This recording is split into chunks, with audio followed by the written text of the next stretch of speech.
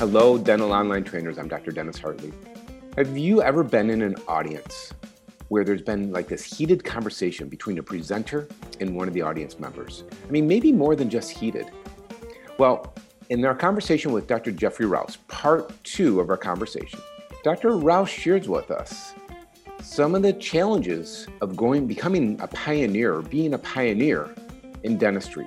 In this case, it's on airway and sleep-disordered breathing. And Jeff's going to share with us, it was more than just a heated argument. He says they were yelling at each other, if you can imagine that. Dr. Rouse and one of the participants in this presentation. These are some of the challenges when you're a pioneer. So look forward to listening to this next Sharecast, part 2 of our interview with Dr. Jeffrey Rouse, as he talks about sleep-disordered breathing, airway, and what we need to do and what we need to understand as dentists. Now, if you haven't listened to part 1, I encourage you to go back because it gives you a good foundation of the path that Dr. Rouse took to get to where he is today. But for now, let's listen in as we talk to Dr. Jeffrey Rouse about sleep-disordered breathing and airway and what we need to know as dentists. Enjoy.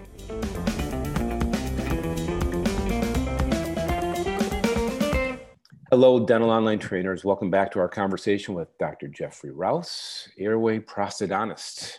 If you missed the first episode in our Sharecast, I'd recommend that you go back and listen to really get a sort of a good understanding of Dr. Rouse's history, sort of his background, sort of what's led him up to where we're going to talk about this afternoon, which is this airway information. Jeff, I tell you, I remember seeing you back. You came and spoke to our study club. First, you had spoken to our study club on the core stuff. You and Bill came out and you did a 3-part program, which was awesome. And for those of you who have an opportunity to get a part of that, I know Bill's still teaching that stuff, Bill Robbins, and it was super valuable information, super helpful for me in my practice and our study club. And then I met up with you with airway stuff. We went out and you may have introduced us to Jim Metz. I'm not quite remembering how we first met up with Jim in Columbus. It might have been just through Brian Vence, his relationship with Jim. And then we started sort of following your tracks. And I remember Inside Dentistry, the bruxism triad that you presented.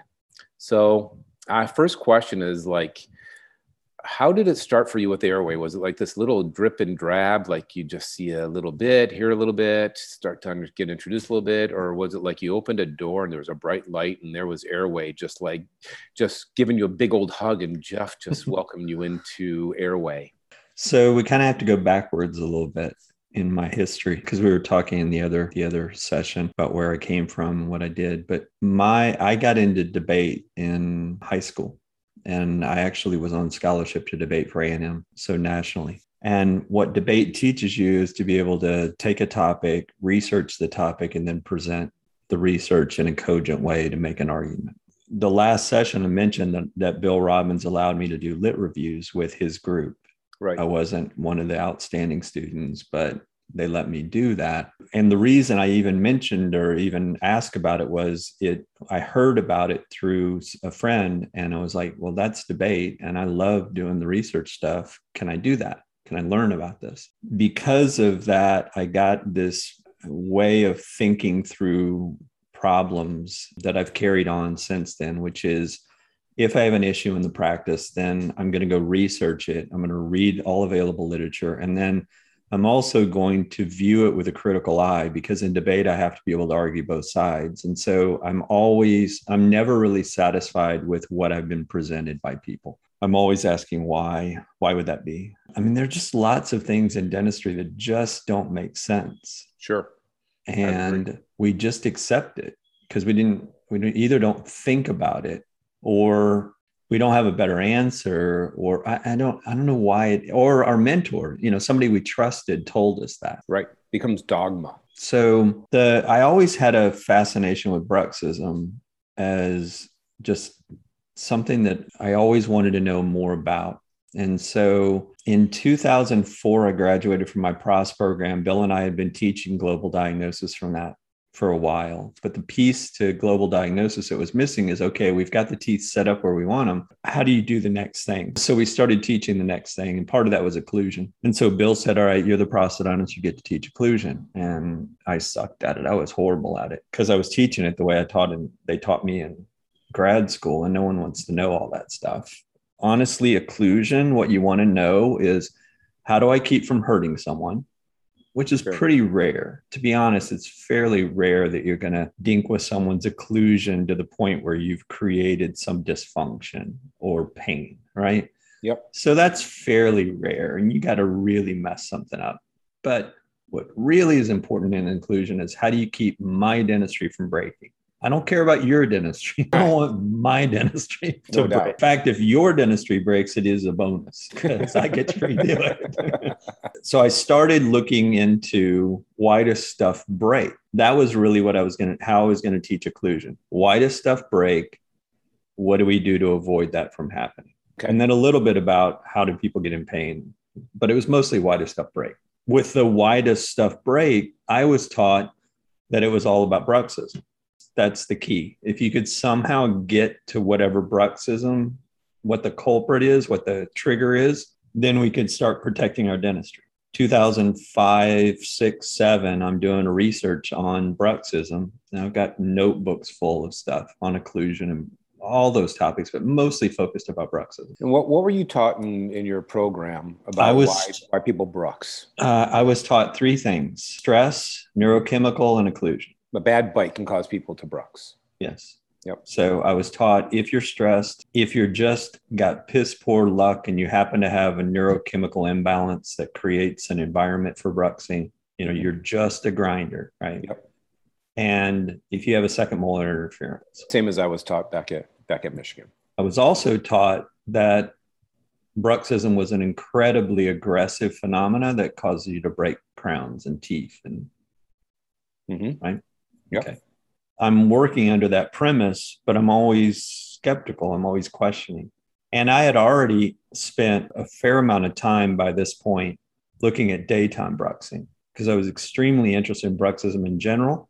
And I started getting a real fascination with what we do with our teeth during the day. So I was already focused on that, and things had started to change in my mind by that point. December of 2007, there was an article written by a guy named Undero in Cranio. And Undero was using an ultra thin piece of vinyl. It was 0.1 millimeter thin before heating. So it gets even thinner. And he painted it with an ink, and he watched people grind on that.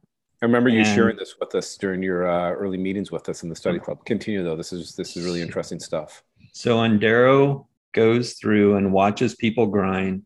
And one of the things that hit me, well, there were a handful of different things that hit me, but one of the main things was, people don't grind forward at all at night. They only grind laterally. And then I was like, okay, that's really interesting. So I started doing this myself. And I've done over 300, I think 350 or something like that now. Multiple nights with people grinding on these pieces of plastic that we've created. And then did you paint the surfaces of them? Is that what I remember, Jeff? You would paint the surfaces almost like a nail polish material, right? Yeah, I changed it from when Undero stuff was kind of toxic. So I changed it up a little. But yeah, so they would grind, and sure enough, they grind lateral. No one really moved forward. So I made some during the day to watch what people did during the day, and they had some pretty standardized patterns during the day. And so that's where it started, was 2007, the end of 2007, saying, okay, there's something going on here. There's a pattern of grinding that's happening. And by the way, I never if anyone had wear facets on their teeth, I never ever placed a device in their mouth and they didn't grind. So they're always grinding. They're grinders. If they're going to grind, they're going to grind. The interesting part there is that now the sleep literature tells you only 5% of people grind their teeth at night, which is just wrong. Right. The data, the reason they established that is they set a really high standard for how many times, how hard, all these, it has to make noise. So the data is between the research data and what's out there, the message from dentists and the message from researchers just do not jive at all. This is one of the biggest challenges, isn't it? Yeah. Yeah. I mean, from Anyway, my end, that got me going and really got me excited about the topic. And so what I started finding was that what we had been told about nighttime bruxing was wrong. The forces generated at night are really low. They're not high. People rarely ever have an event that even reaches near 100% of what they can do while they're awake. Mm. And yet I was taught it was 5 to 6 times. Yes. You could somehow generate 5 to 6 times more strength at night when you were asleep. The forces are very mild, about the same amount of force when your teeth come together when you're swallowing. So then are patients then exhibiting these higher wear patterns from daytime bruxism? So the wear patterns, well, let me finish the thought. It's not about at night, it's not about breaking anything. So if you think about your practice, patients don't call you at 8 o'clock in the morning having been asleep the night before and broke a tooth off in the middle of the night. Occasionally I do. Occasionally I'll do, like, because we'll have like kids in Essex appliances after we do some bonding, and they'll wake up with the binding broken off in the Essex appliance. I'll just give you my history then. Mm-hmm. And I'll give you what I think is the answer for that. Okay. My history is I've never had anyone break a tooth off when they were asleep, ever, a tooth. I've had 2 people break little bits of ceramic, but never shearing big pieces of ceramic off. Mm-hmm. They broke, and they would complain of it being feeling like sand. So they've broken these little pieces off. I'm going to suggest to you that people that break things in the middle of the night were actually awake when they broke it. Oh, interesting. And that's the difference. They weren't fully asleep. And I will do that occasionally. Since I've been in ortho, I'm more aware of my teeth. And so I will find myself as I'm waking up, moving my jaw and clenching down in a different position, in an unusual position. So if you were to monitor when the impact really happened, I'm guessing that the ones that you're highlighting probably were awake, moving to a side, changing sleep position, whatever, and they were gritting down at that point because they had this thing in their mouth, retainer in their mouth. They had discomfort in their mouth. Their teeth were sore from it, something to that effect. I know when I was in Invisalign and I put a new tray in, the teeth would be sore and I want to clench against the retainer but I was awake. I think what we've been taught about what happens at night is incorrect. What happens at night is you wear the teeth down. And the reason you wear the teeth down, so you're talking about wear patterns, the reason you wear the teeth down is because you're breathing through your mouth and you may have reflux and you have this stimulation to grind because of airway events. Now you've got dry, acidic, demineralized teeth. They're going to wear faster. Right. How much relationship is there with grinding and with acid reflux? Fair amount. Couple of studies. Unfortunately, it hasn't been studied very well, but there have been a couple of studies where they compared people that grind and people that don't grind and monitored for pH levels in the oral pharynx and found that the ones that grind had moments where the pH was dropping low, like 4, 3, in that range. And it would elicit a grinding response, and the grinding response would be associated with a swallow because it's the way you buffer. Yep. If your mouth is completely dry at night, which is what happens, salivary flow is circadian. So you're only swallowing 2, 3, 4 times an hour at night. Now let your pH drop to 3. You got to swallow. You got to milk up some saliva somehow.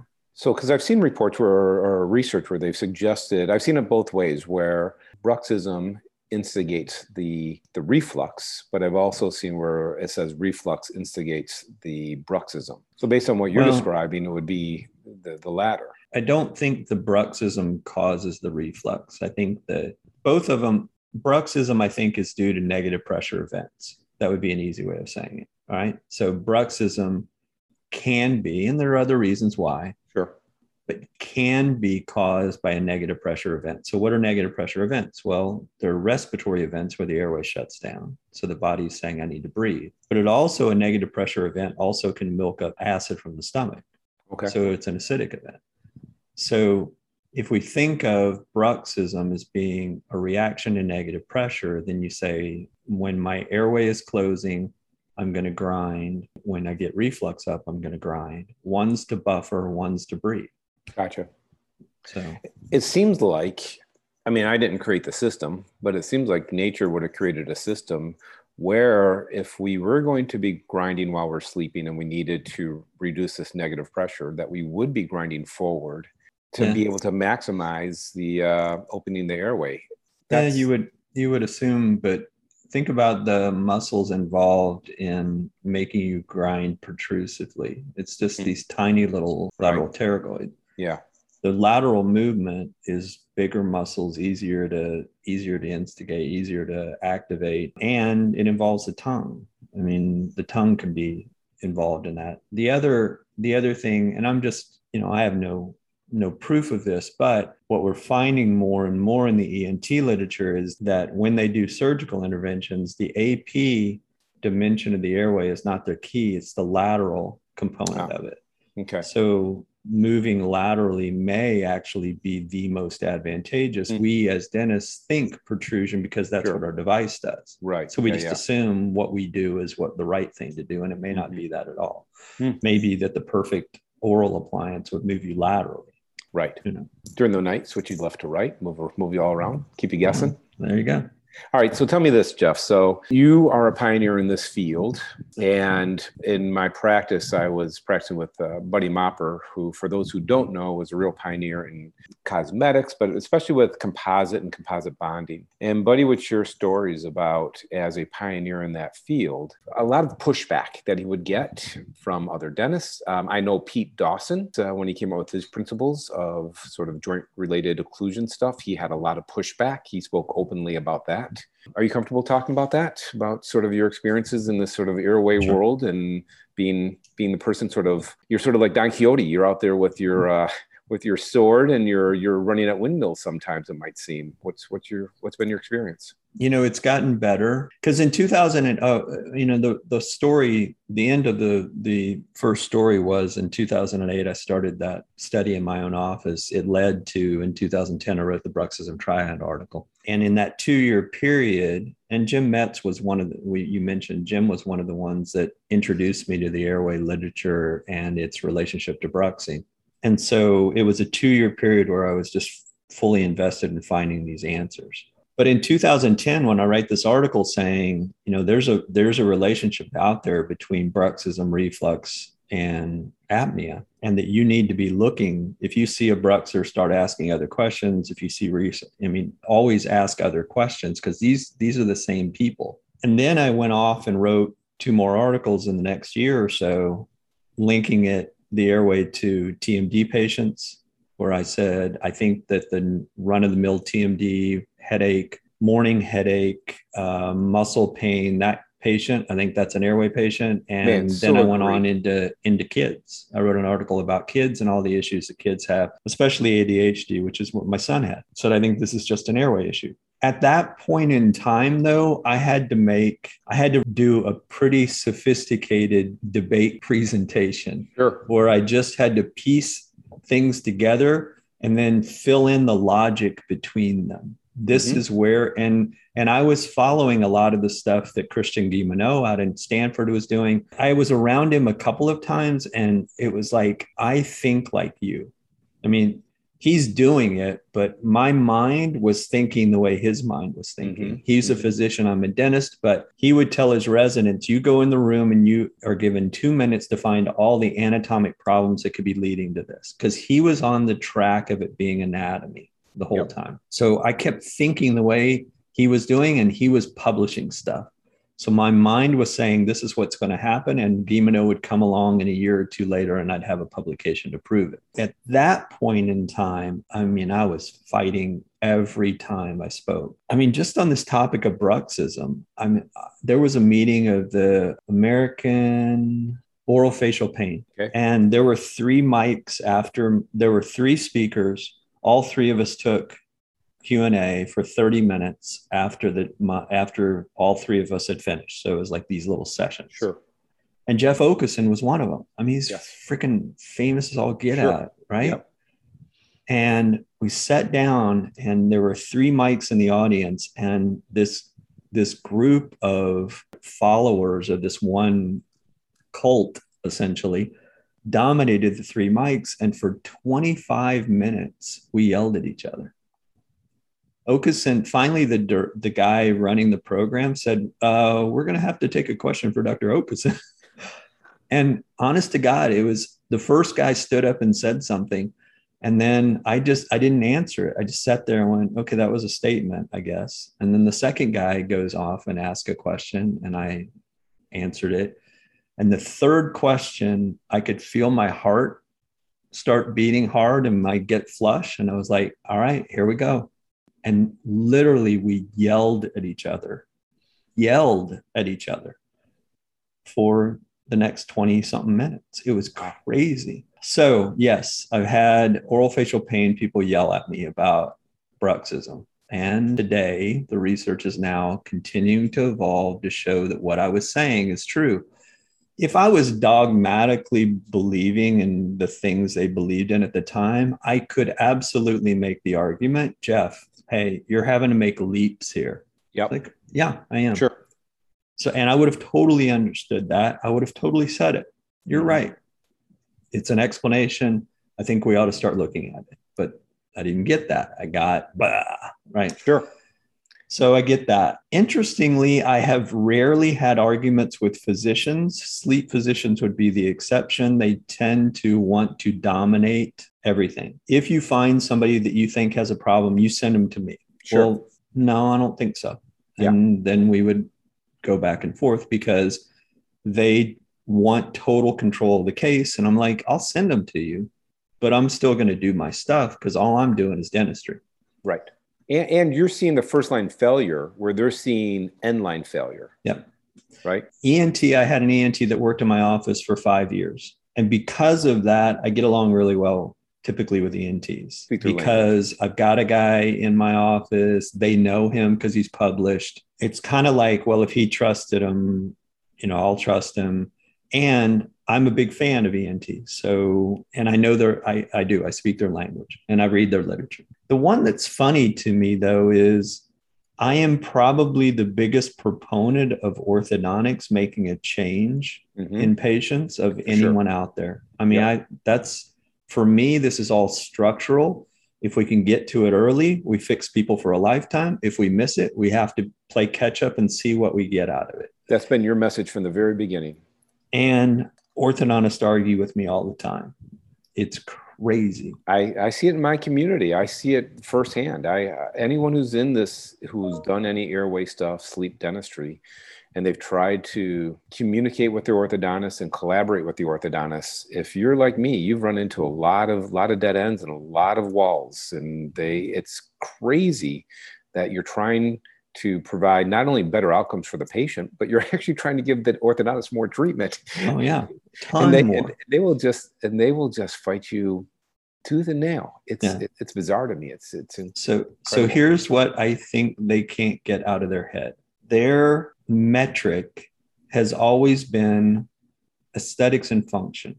Correct. Like, the end of all their studies is aesthetics and function, and I don't care about that. I care about health. I care about volume. And that's one thing, is aesthetics and function. And the other is, and the way I word it today is I show an example of a denture that's totally off. And I say the wax rim is off.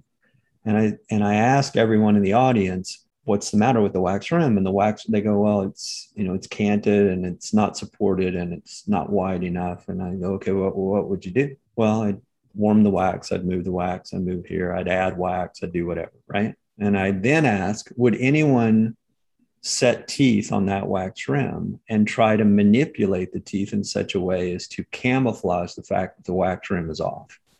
And everyone's like, no, I just fix the wax rim. I'm like, why do we do that in ortho then? Why do we do that in restorative dentistry? Why don't we just fix the wax rim? Because if the wax rim is correct, then the aesthetics and function are way better. But more importantly, lousy wax rims are telling you a story about the health of the patient. Let me ask you a question. So first of all, for those of you out there who have not read Jeff's information from Inside Dentistry 2010, the bruxism triad, You should Google that and read that, because for me, that was just a seminal article, Jeff. That article really opened up my eyes and it gave me an awareness that I had not had before. And then secondly, I think the issue with dentists and with orthodontists on this topic is, and especially with orthodontists, but maybe dentists also, is the whole idea of upsetting the apple cart. You know, orthodontists, their practices, they're kind of a machine, right? They have a number of, in most orthodontic practices, certainly not all, but in many and most, they have a team of skilled assistants that are going to be doing the heavy labor. They're going to come in and just, you know, change the wire, whatever they're doing, but they have a system that works. And I think that they're very nervous of putting a word out in the community, because orthodontists are like the most community established professionals out there. I mean, orthodontists are in the community. They're like clergy, I think, right? I mean, they really are. I mean, people are so dedicated to their orthodontists that they don't want to be seen as someone who is sort of thinking outside the box or thinking out the norm.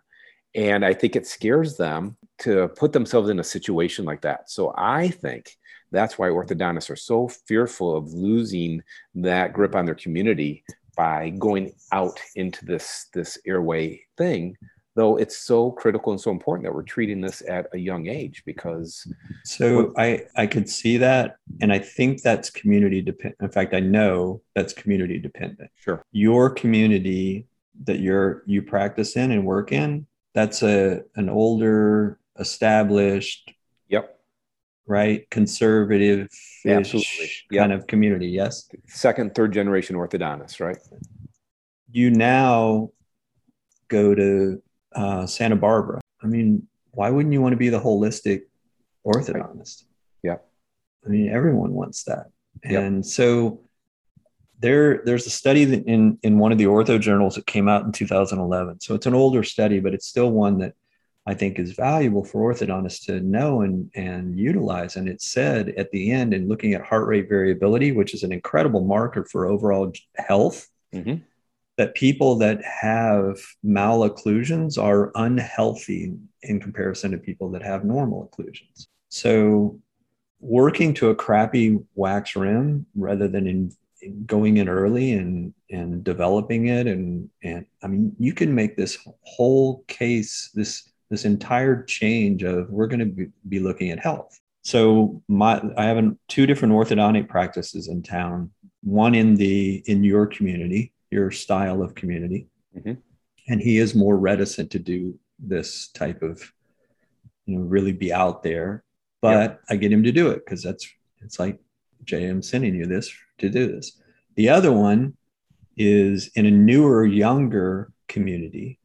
And the guy's wife is a physician that is dealing with holistic types of things as well. And his practice is just killing it. It's crazy. I mean, this guy he works 4 weeks, takes off 1, and he's off doing incredible. I mean, it's like, I don't know. You asked in the other segment that we did, what message do you have? Well, if you're a young orthodontist, good Lord, focus on early intervention. And I mean, be that guy, be the airway guy, be different. Yeah, I agree. Because if you're trying to compete with the other orthodontists that are doing traditional dental, and there is this phenomenal opportunity.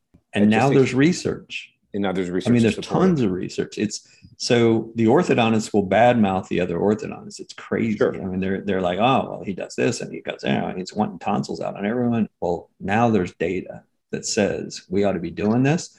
And so they can turn it right around and say, if you're not doing it, you're doing X, Y, and Z to these kids. And I don't want to be that guy. So if you're willing to be the old guy looking at just bites and function, and you don't realize the impact that orthodontists can have, you be that. But that's not going to be me. When you're talking sometimes, by the way, you were talking about, sometimes you just got to stand up to stuff and just say, this is wrong. And nowadays there's enough science that it was cloudy when I began arguing with people. It is no longer, it's not set,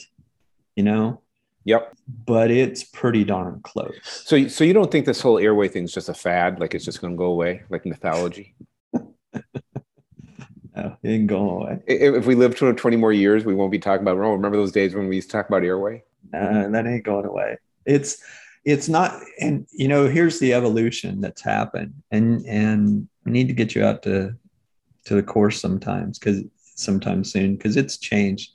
I spend very little time. You mentioned the Seattle protocol. I spend very little time talking about the protocol anymore. It used to be about what appliance do you make and that kind of thing, making the appropriate appliance, which I think is still a great idea. And we do it. I mean, I still do it in the practice, but it's very infrequent. Today, it's about just different treatment planning.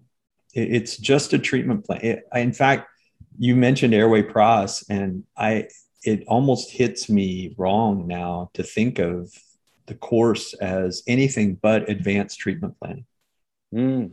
That's all it is. Frank Spear introduced facially generated treatment planning.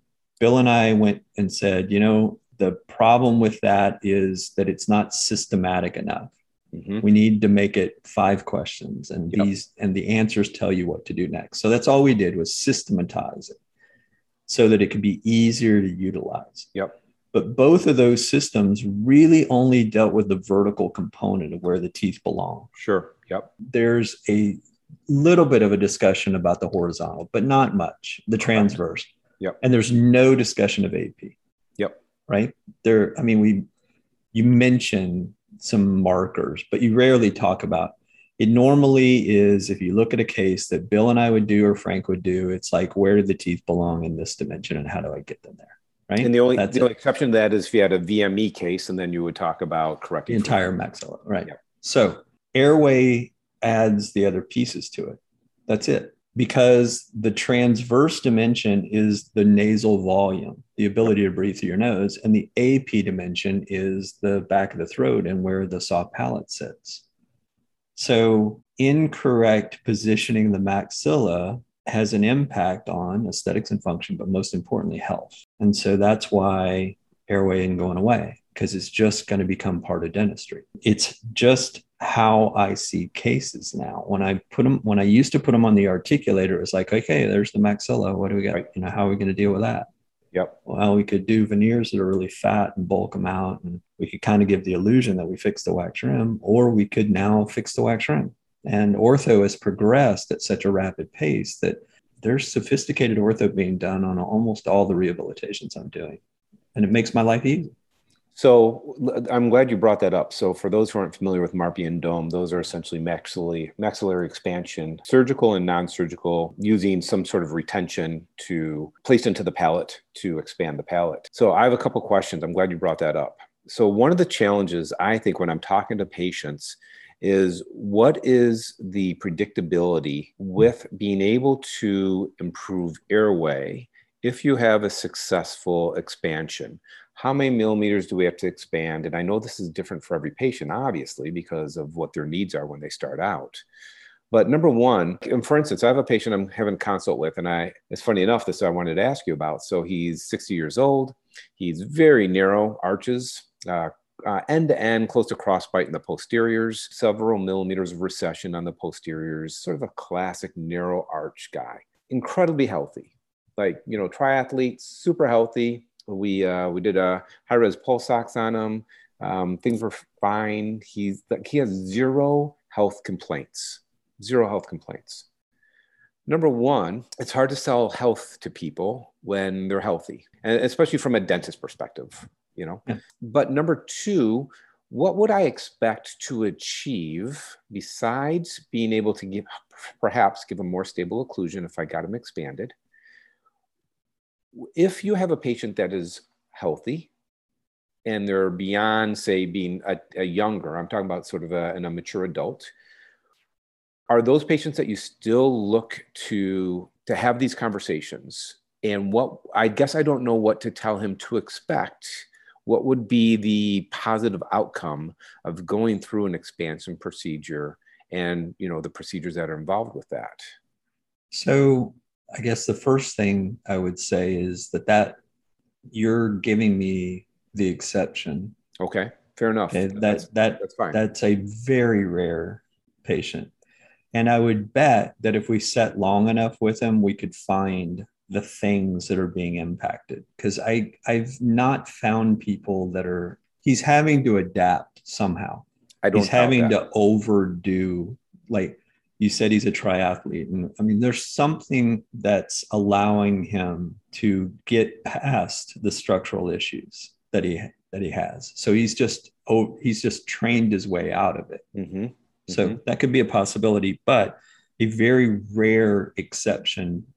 The rule is that person's going to be sick. Yeah. So if it's a patient like that, the discussion becomes more difficult in that we go back to old school. It's aesthetics and function that you're going to have to sell. Yeah. Well, that's what we did most of our career, right?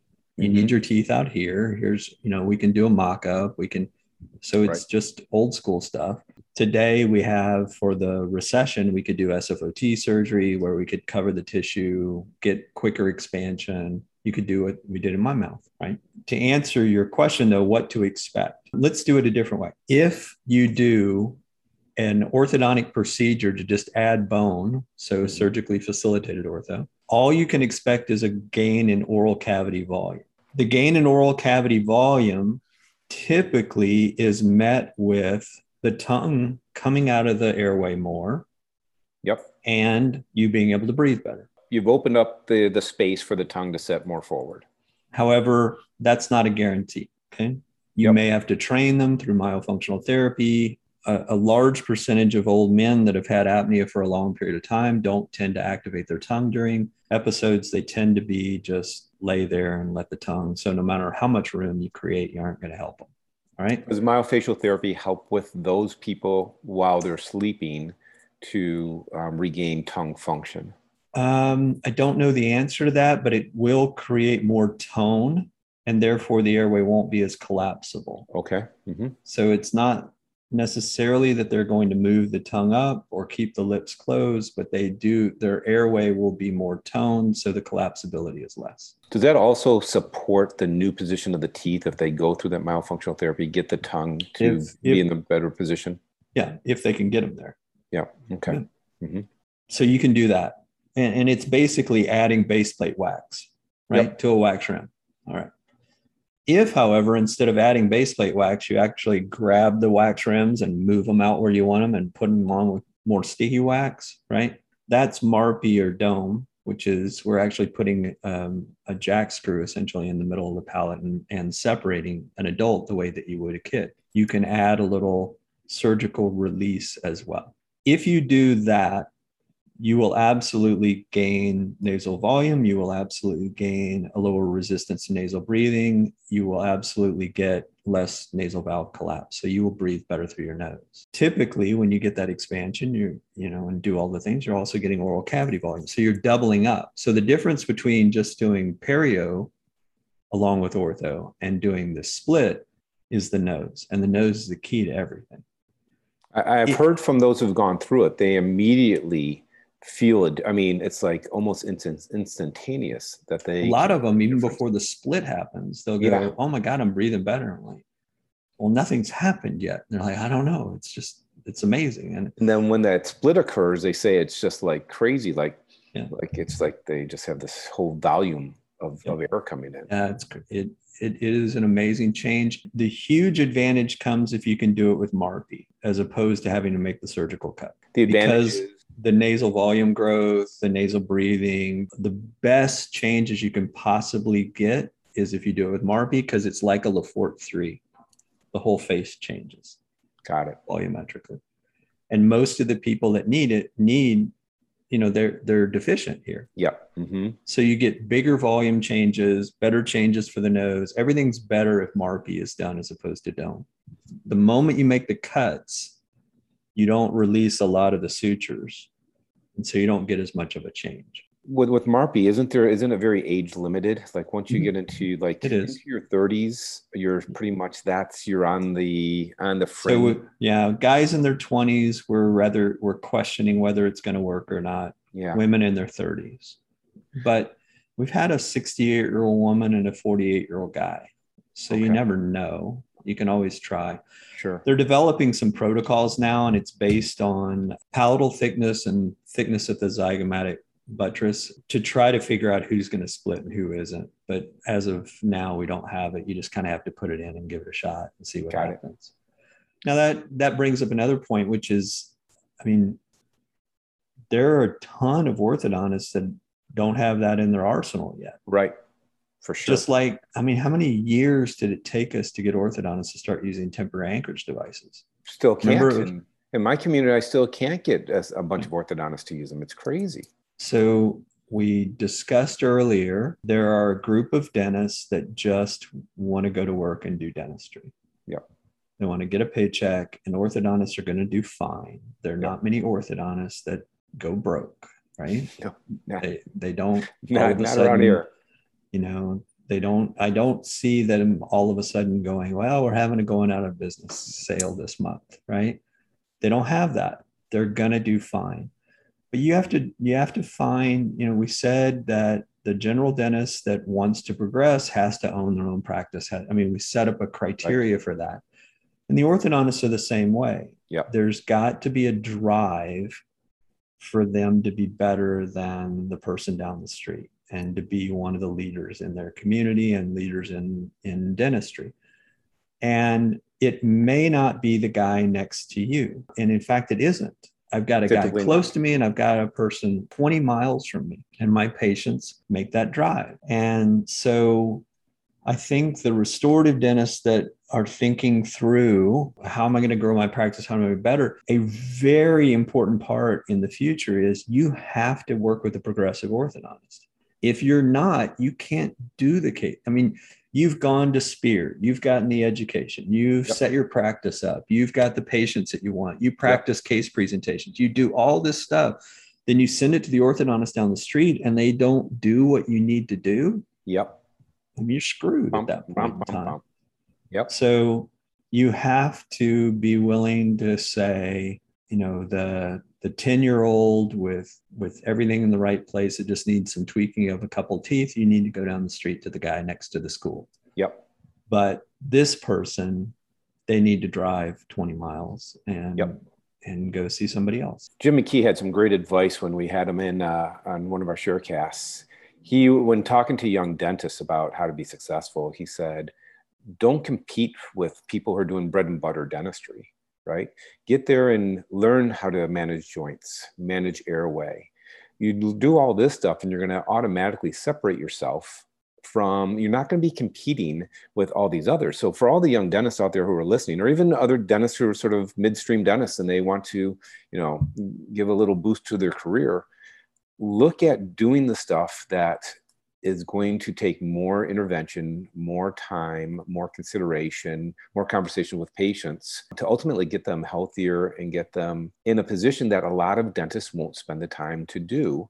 And then collaborate, find your orthodontist, find the orthodontist that wants to go to Spear, learn this information, you know, build study clubs around this stuff, and be the person in your community who's the Jeff Rouse or the Jim McKee who does the TMJ stuff out by us, or the Buddy Mopper who did all the bonding.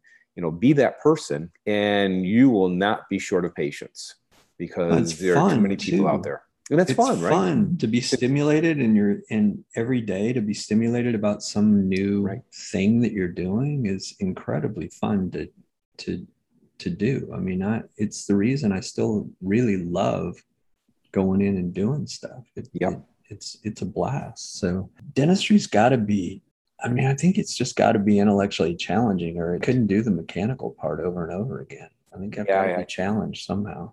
I think we do it too long, that if you sat there and just kept on just doing, like you said, the mechanical stuff without the, I don't know, something that's going to make it more engaging. It's got to be more engaging for me. Right. And I think that's what one other thing I was going to say about, if you want to get involved in more complex dentistry, the other thing for young dentists to know is that it is a 2-year process, I think. And the 2-year process is you have to feed the specialist the cases, and you can't stop along the way. So I remember when Bill came and joined my practice, I told him it's 2 years, just be patient. And because you look at the case and you go, you know what, I could do this case with just doing a bunch of veneers. Right. And that's what the digital smile design stuff is kind of unfortunately leading a lot of people to think, which is I'm covering all these teeth. I make the smile look better. How about I just do veneers on all the teeth I cover? I've talked to Coachman, and that's not what he's saying at all. He's just painting a picture. Right. He's not saying that's the treatment plan. And so you need to then say, okay, how do I change the wax rim? And then you put together a plan. They go to the orthodontist, periodontist, whatever it is. It's going to take 2 years for that case to come back when you would have started cutting on teeth. When you get the cycle going, though, and you can't break the cycle, you have to keep it. You have to keep pumping the cycle. You keep on planting. You keep on planting and wait for your harvest. When it comes back, it's great, but it's 2 years. But once it gets going, then you are constantly refilled with this new case coming in. So you'll get a restorative one, and then you'll get another restorative one, and then all of a sudden you get one back from ortho. And it's like, wow, that was an incredible month. You didn't see it coming, right? Right. But you have to be willing to put up with the beginning where the cases that are going out that you would have ordinarily been able to treat, I'm not treating that one yet. I'm treating it when it's in a better situation. And you also have to be willing to accept that more than likely you're going to do, on many of the cases, you're going to do less dentistry. You're going to do less dentistry. Yep. You're going to bleach and do 4 front teeth as opposed to doing 10 or 12 teeth. But I tell you, that builds your tribe, right? These are people who now are just like so grateful for their changes in their health, their life, and you've saved them a crap load of restorative money and not ground down their teeth. Yeah. And you don't have to deal with all the problems. I mean, you and I have been doing it a long time. The more dentistry you do, the more problems you have to deal with down the road, right? Absolutely. The more you can keep them in natural teeth, the better. Yeah. I tell patients the biggest downside to dentistry, I think, is that it doesn't last forever. Because any patient could sit down and say, all right, I'm going to do your teeth and you're 25 years old and it's going to last you until you die. It'll last 75 years. Fine. Sign me up. I think everyone would sign up for that. But that's not our reality. Not in my world, at least. And so, the good part though is, and it's another learning lesson, is when you start doing predictable dentistry and the world becomes a better place for me. I mean, I don't go into my office constantly dealing with emergencies anymore. Right.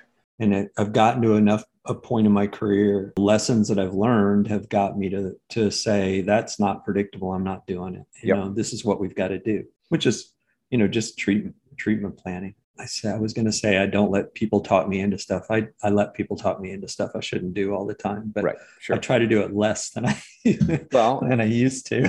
That's the advantage of growing old, right? It's like people will push you a little bit less and you'll stand up a little bit more because you've gone down the path they're asking you to go down. You're like, I've gone down there. I don't want to do this again. Right. And so lady the other day came in and she said, I think we need to redo these front 2 crowns. And she looked at me and said, and you don't want to do it, do you? And I go, no. And she said, well, will you do it? No. It's kind of funny. I'm not going to do it. It's funny at our age when we turn down dentistry because you're just wiser. You know what's going to happen. You've read this book before. You know the outcome. I want to ask you one more clinical question before we finish up, because this is a subject that I'm really confused about, and it's about tongue-tied. So for kids, I totally get it. For infants and kids, I understand that the tongue's going to help develop the maxilla. It's going to, for infants, it's with breastfeeding and all that. And I understand as the maxilla develops, that helps the nasal floor develops. What are your thoughts on adults with tongue ties? When do you recommend releases? Any thoughts on this? I truly don't have any information on this. I'm curious what you can give me in about 60 seconds.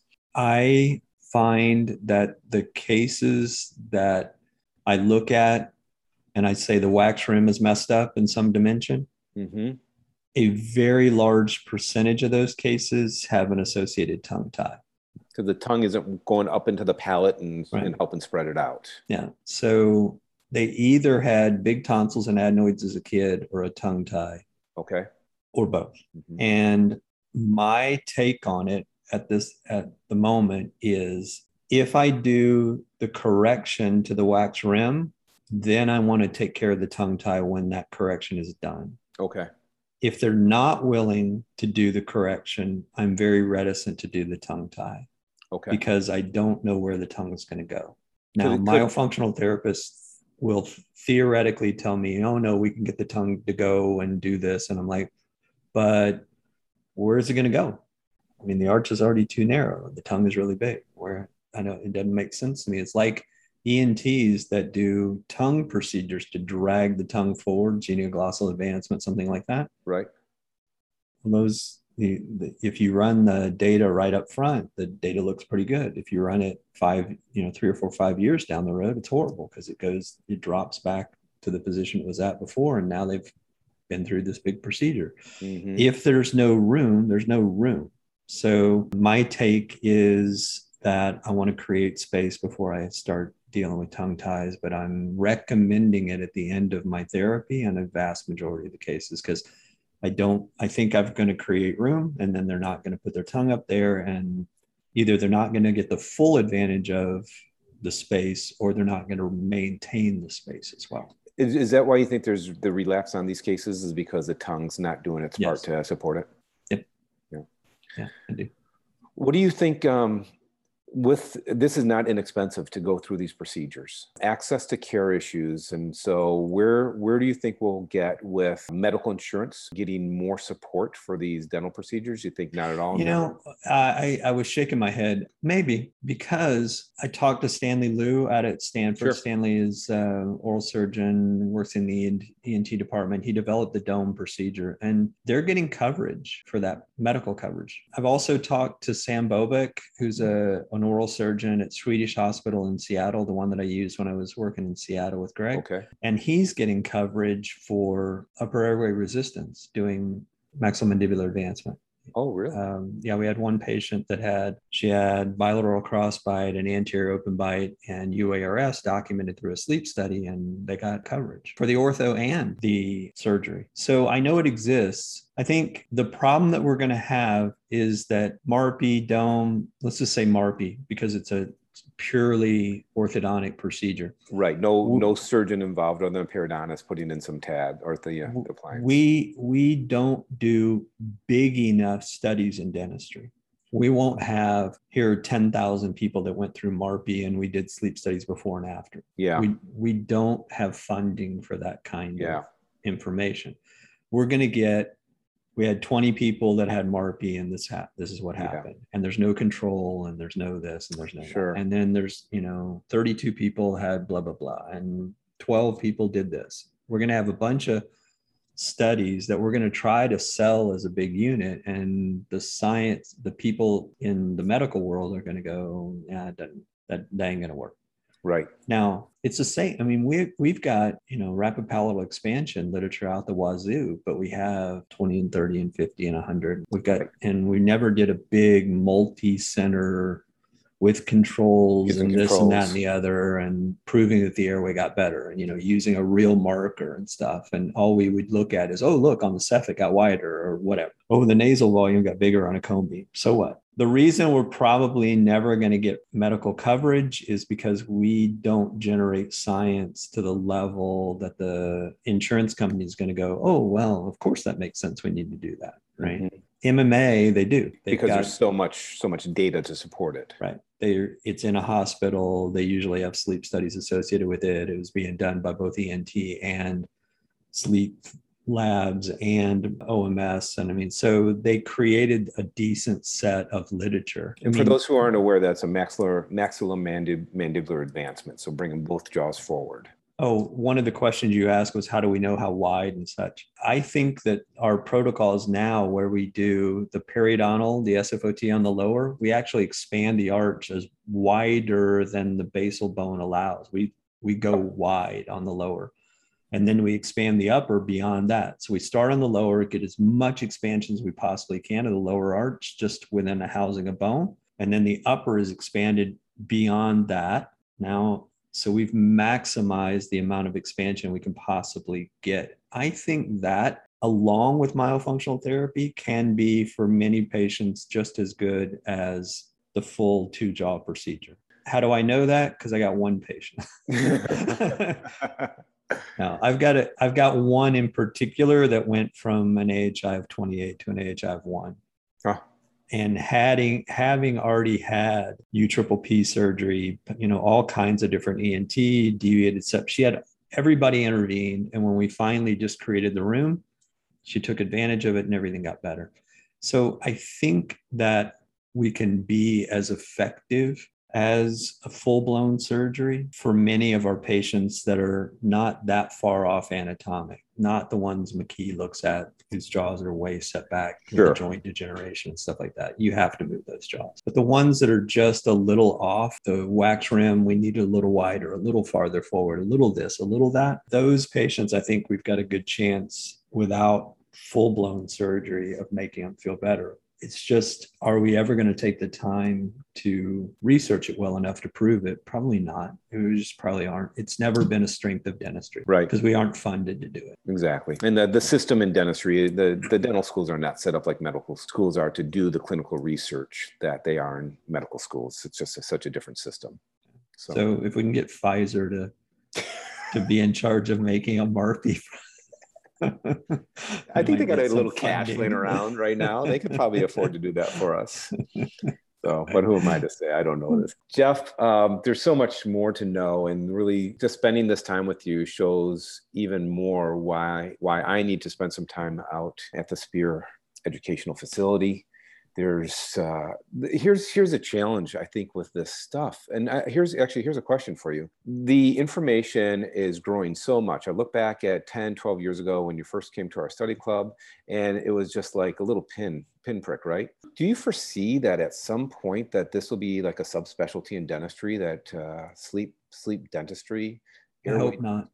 I hope not. Not because the people in sleep dentistry are taking it the wrong way. What do you mean by that? I mean, it's for them, it's find a sick, fat man with, fat old guy with apnea and make a mandibular advancement appliance. That's their only tool. I think it's doing our patients a huge disservice. And I think it actually is delaying our ability to move this where we need it to, which is we need to be looking at 4-year-old kids and trying to keep them from becoming the fat old man with that. Yeah. And if we that's the ultimate goal. And if we get people, we need to find them at 4, and then we need to find them at 12 and 18. And I mean, we need to find them along the way. And we've got these orthodontic tools now that are so much better at intervening earlier to give people beautiful smiles, good function, and good airways that we ought to be using them earlier. We shouldn't. My goal would be to hopefully eliminate the need to ever have sleep dentistry.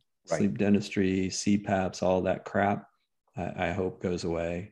Not in my lifetime, but there's a bonus. I have a friend who needs some attention. This is my cat, everybody. So those who can't see this, this is Chip the cat that just needed a little attention as was biting my ankles. So I brought him up. So no, I hope that sleep is never becomes a subspecialty, because all they're going to do is make these stupid appliances and mess up people's bites. So I think we ought to be able to solve it rather than keep band-aiding it. At the Spear Institute, you obviously have presentations and stuff. Is there hands-on workshops also with this stuff? Yeah. What do you learn in the hands-on workshop? Hands-on workshop, we have 3. I mean, there are obviously lectures. So we have 3 days worth of lecture material. There are 3 hands-on components, though. Day 1, we do an exam. So we go through what an airway exam looks like. And it honestly is just a dental exam. It's just looking at the same stuff we always look at. It's just seeing it with new eyes. So It doesn't change your exam and your practice at all. Right. Second day, we do steps 2 and 3 of the protocol. Step 4, 5, and 6 are done day 3. Every night that you're there, you go home and sleep with screening devices. So you learn what that's all about, and we evaluate your sleep screening. Would you mind talking about the 6 steps since we brought it up a couple times, just for those who are like, what are they talking about? We call it the Seattle protocol because I came up with it while I was up with Greg up in Seattle. And the idea was that I had been making sleep appliances. So I was talking bad a second ago about sleep dentistry. Well, that's what I did. I made sleep appliances. But I also started learning about the idea of being able to breathe through your nose as being a critical component. So I said, okay, I've got sleep appliances that I make, but I also know you need to breathe through your nose. So I actually wrote an article about it, which is called the Autonomic Nervous System Trial. And it was saying, a person that comes to see me for a sleep appliance, I'm going to make them prove to me that they can't fix themselves before I try to fix them. So I would make them go through a nasal breathing protocol first. Okay. And if that didn't fix them, then I would make them a sleep appliance, but I would never make them a final sleep appliance because too many times people come in and you make them final sleep appliances and they go, I don't like this, or I don't want to wear it, or it doesn't work. Right. So I made a temporary version. And then I would, if they said, okay, I like this, and we proved that it was good, then we make them the final appliance. So that was the foundation that I went to Seattle with. And I was using in a temporary appliance, a thing called a MyTap, which is just a thermoplastic mandibular advancement appliance. And when I went up there, I said to Greg, I said, the thing we're missing is that a bunch of my patients tell me I can't sleep without my night guard. And I used to believe it was because I fixed their second molar interference, right? And the flat plane. And I remember being in a room with a really famous dentist and him saying, the night guard works when you perfect the occlusion on it. No, I know who you are, but what you just said is not true. And I know you believe it because you perfect the occlusion, but it's not true because night guards work and people come into me and they're crap. They barely fit. The occlusion is totally off on them. And yet the person says, I can't sleep without this thing. And you look at it and you're like, God, it barely even covers any of the teeth. And right. I mean, it's just a total disaster. Oh no, I love it. Don't touch it. I'm like, okay. I know that night guards do something. And when you now get into the world of airway, you realize all it does is create more oral volume. More oral volume means the tongue can leave the airway. And so you may breathe through your nose better, sleep better all night long. And if you do, you're going to heal yourself. You're going to feel better. And then I also looked at the research on anterior repositioning appliances. So we move people forward 3 millimeters on a Ferrara appliance or a Gelb appliance or many, many different varieties, right? Aspen appliance, some of the common names. And those all seem to do the same thing. You look at the data and read it, you're like, oh crap, those work too. Why would those work? Well, maybe because they open the vertical dimension and move people forward a little bit. Yep. Both very positive things for the airway. Greg and I figured out a way to actually take this MyTap and make 5 different night guards from it. So step 1 of the protocol, prove to me you can't heal yourself by just learning to breathe through your nose. So we use mouth taping, which is a Buteyko protocol. So we teach people to breathe through their nose for 2 weeks. If that doesn't fix them, we make them a mandibular night guard, but it's a temporary version. It's provisional. It's from the MyTap. So we deconstruct the MyTap, make a lower night guard. That doesn't work after a few days. Then we add some beads, move them forward 3 millimeters. That doesn't work. Then we add the upper to it, take the beads off, put the lower in. Now you've got an upper and lower night guard, which doubles the vertical dimension. That doesn't work. We stay at the doubled vertical dimension and move them forward 3 millimeters. And if that doesn't work, then we move them out until they finally feel better. So 5 different night guards, 1 way of healing yourself. And wherever the patient feels better, we know that's their sweet spot. That's the night guard they deserve. Whereas I was before always making them mandibular advancement appliances and messing their bite up. 5 different opportunities rather than 1 to find the right appliance for you. And if I can do anything, in fact, last year, I didn't make a single mandibular advancement appliance, not 1. Year before 4, a year before 4. Because once you got to that point, then you would be having conversations all along with the patient about this is a structural issue. This would be our goal with the surgical intervention. Is what this appliance is doing for you. Is that the basis? So the protocol does 2 things, or is used in my practice for 2 reasons. One is a patient says, I'm not doing anything to fix me, or, basically that's what comes out of the discussion. They aren't doing anything. Right. In which case you got to make them something to make them better. Yeah, sure. Okay. So I make them something. The second is they're reticent to believe that what you're saying is true, that you need this and that and the other. I mean, you're a 60-year-old guy.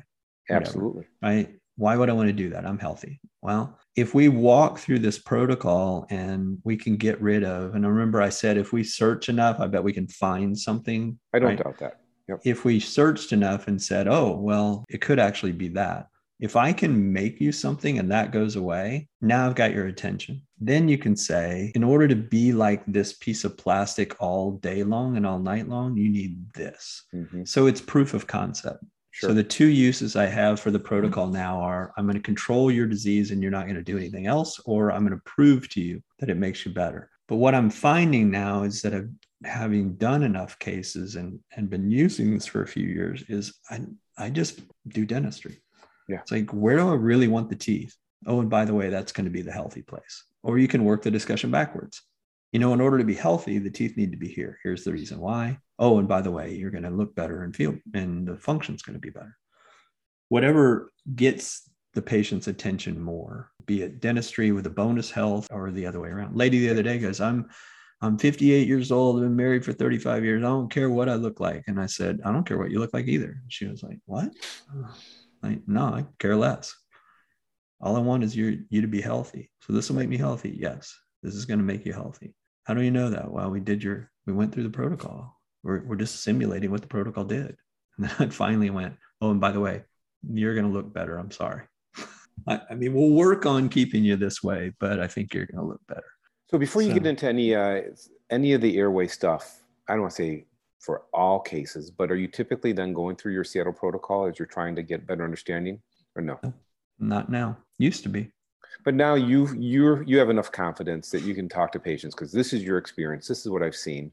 We could go through this protocol, but I can tell you, based on patients like you, this is what I found. Is that sort of how the conversation goes? Yes. Okay. I'm comfortable enough in my presentation to have that discussion today. And what I'm finding is we've been doing the workshop now for 4 years. And so I've got a group of mentors that started. My best group of mentors went to my first course. Mm-hmm. And a ton of my mentors came from that group. So they come back once or twice a year that I get to see them. Yep. And the vast majority of mentors, probably all of them actually, when they come back, they say the same thing. I used to do the protocol all the time. It was kind of essentially my crutch to getting into these conversations. The more I've done though, I don't do it very often. Yep. I just present the case. I have the conversation about the case. If they don't want to do it, then I do the protocol to find the right appliance. If they don't want to do it because they're a little reticent about how am I going to react? Are you sure this is going to be the case? Then I do the protocol to prove it. The rest of the time, all they do is dentistry. It's advanced treatment planning. That's all it is. Yeah. And it's certainly for patients who are, they're stating right from the beginning, they're not going to do surgery. It gives you a much more predictable way to figure out where they're applying, what type of appliance they should be having and where the appliance should be set. Yeah. So it's funny you say that because I'm not going to do surgery goes away sometimes. Yeah, for sure. Just like I'm not going to do ortho. Yep. Mm-hmm. Oh, I'm not doing ortho. Yep. Well, okay. Then you have to, when you say no to that, you're saying yes to something else. Correct. So here's what you're saying yes to. Yep. You're not going to get the advantage of this, this, and this. Well, is there another way we can do it? No. You can do the ortho, or you can not get the advantages that we've been talking about. Well, but I want to do the advantages. And I'm like, okay, well, then let's have a conversation. Yeah. So then you have the conversation about what's the limiting factor of ortho? Well, I don't want to be in 3 years. All right. Well, you give me 2. I mean, you just start negotiating time then or cost or whatever it is. But you've got them for the ortho. The change in my world happened when, first of all, when I started believing more in ortho, and that came when I did a little bit of ortho for a while, and then I found the right guys to help me. And I'm a big believer in ortho and in restorative care, so I've always been able to sell it. I'm also a big believer in gold, and I've always been able to sell gold. I mean, everybody has gold in my practice. I actually have a technician in my office just does gold. So it's what you really believe in. But the added element of the protocol allowed them to believe it as much as me. Sure. Right. And so they're like, well, I feel better with whatever. And I go, okay, well, in order to be whatever, in order to be that thing, because the moment you take it out, you're you again. Yep. You're not that. Yep.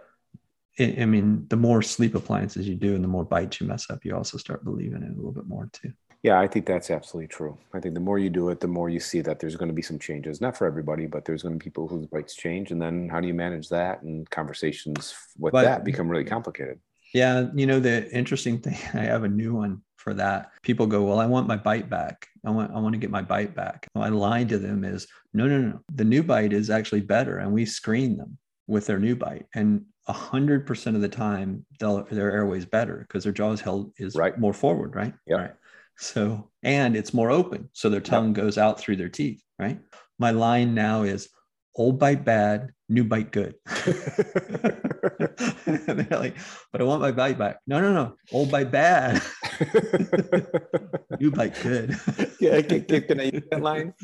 It's a little Jeff Rouse Confucianism. I need a t-shirt. Yeah, you do, right? You should be branding that. You need to brand that. Make sure you get that copyrighted. Old bike bad, new bike good. New bike good. I remember having a friend that happened, and he took out lower buys and retracted. Oh my God, what are you doing? And sure as shit, he ended up back on CPAP and the whole thing. Sure. Like, no, yeah. Old bike bad, new bike good. When do you finish with your ortho? Oh, I've decided I'm going to be cremated. And so I've always wondered if this nickel titanium stuff melts and what temperature. So I wondered about that, if you'd see this ashes with this orthodontic. Yeah, but with your better airway, my devanding will be cremation.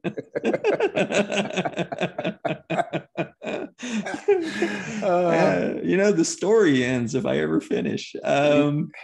So I have been told the first of the year, but I'm not. We've heard that before from orthodontists.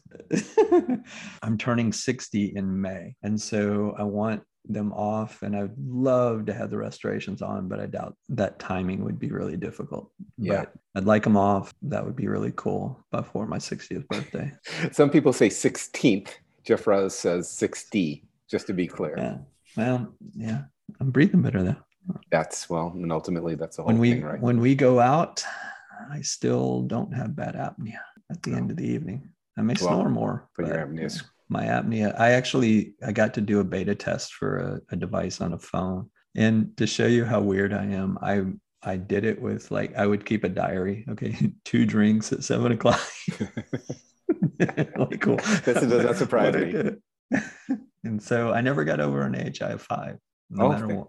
I mean, I could drink right up in the minute I go to sleep, and 5 was my max. So that's pretty good. And you've had SFOT. You've had surgically facilitated orthodontic treatment. Was that once or twice? Twice. Yeah. I didn't have the option of dome. I would have done it that way. You would have done dome to begin with? Would you have considered SFOT as an adjunct to the dome? Yes. Okay. Yes, because I've got better tissue and bone support for my teeth now. So just quickly, for those who aren't familiar with SFOT, it's also called Wilcodontics. There's other descriptions for it, but essentially there's incisions that are, the tissue is flapped, the tissue is released. There's cuts that are made in the bone.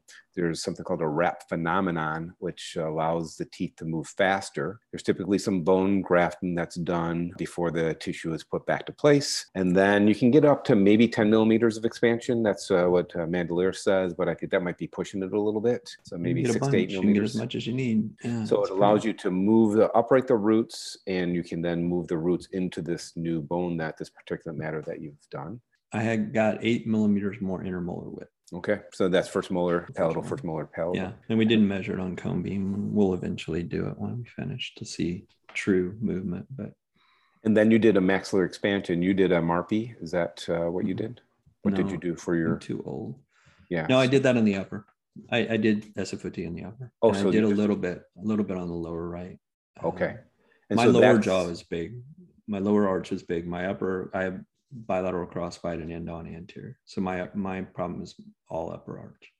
So you just did 2 rounds of SFOT. You did not have any expansion surgery. I would have done dome. To do it again? I actually have entertained the thought later on. Every so often when I'm not getting done, I'm like, I could just move that whole segment. Yeah, and just make it get done faster. Be done, but. All right, buddy. You know what? I was thinking there's going to be someday there'll be a dentistry hall of fame. And I was thinking, so you will for certain be one of those key members in the hall of fame. And Jeff's a Kansas City Royals fan, baseball fan. And so I was trying to equate it. And I was like, all right, so who would he be from the Kansas City Royals? And who's your favorite Hall of Famer? I'm curious. My favorite Hall of Famer or my favorite Royal? From the Royal and the Royals. So I played second base. So Frank White was always a big deal. But George Brett That's right. If you're a Royals fan, you have to think George Brett at some point. Probably the greatest Royal ever, George Brett. But I said that can't be Jeff Rouse because he's an infielder. So Jeff Rouse, he's the kind of guy that needs to be holding the ball all the time. He needs to be a pitcher. So Saberhagen? No. I don't think so. I Ah. think there's a guy named Quisenberry. Remember Dan? Quisenberry? Yeah, submarine. Yeah, he had the little sort of side arm, underneath arm submarine pitch, right-hander. That's sort of Jeff Rouse. Jeff Rouse is going to be, he's unorthodox in his style. So to me, even though I think George Brett is the greatest of the Royals, I think you're more Dan Quisenberry because you got to have the ball in your hand and you're going to come at people a little bit submarine, a little bit underarm, little sidearm, and it's going to be a little bit harder for them to appreciate some of the stuff that you're doing. So I like it. Thanks. All right, buddy. I can't thank you enough. I mean, truly, the amount of time that you've spent with us, you're so generous. How do people want to, if they want to reach out and I can't encourage people enough to go learn from Jeff, get out to Spear. How do they do that? They can look up speareducation.com. Speareducation.com is the website. All the workshops are going. They're all back at full capacity. We still, through 2021, are doing the seminars online. 2022 is still, we're hoping, because the auditorium's a little over 300 people. So we're hoping to start doing them back there because I love having that much energy in the room. That's fun, but a definitive time for when that's going to happen hasn't been set, but the workshop's out there. Really, and the workshop is, while I would love for everyone to have a background in airway before you take the workshop and treatment planning, the way that we teach it out there, since COVID and the kind of restrictions on travel and how hard it is to do, we've eliminated those entry points. And so you can come straight into the workshop, the airway workshop, and visit, and you don't have to mess with the other things right now. So if you want to just catch that, if you've gone to some other outstanding places for treatment planning and occlusion and all the rest, and you just want to skip to airway, this is the time to do it because we're going to allow that for a while. The nice thing is you could do like a 2-for-1, go out and see Rouse and then go see Jim McKee, and then you get the TMJ occlusion and the airway, and then you can get them together and you can hear them debate which came first, the airway or joints, and the chicken or the egg.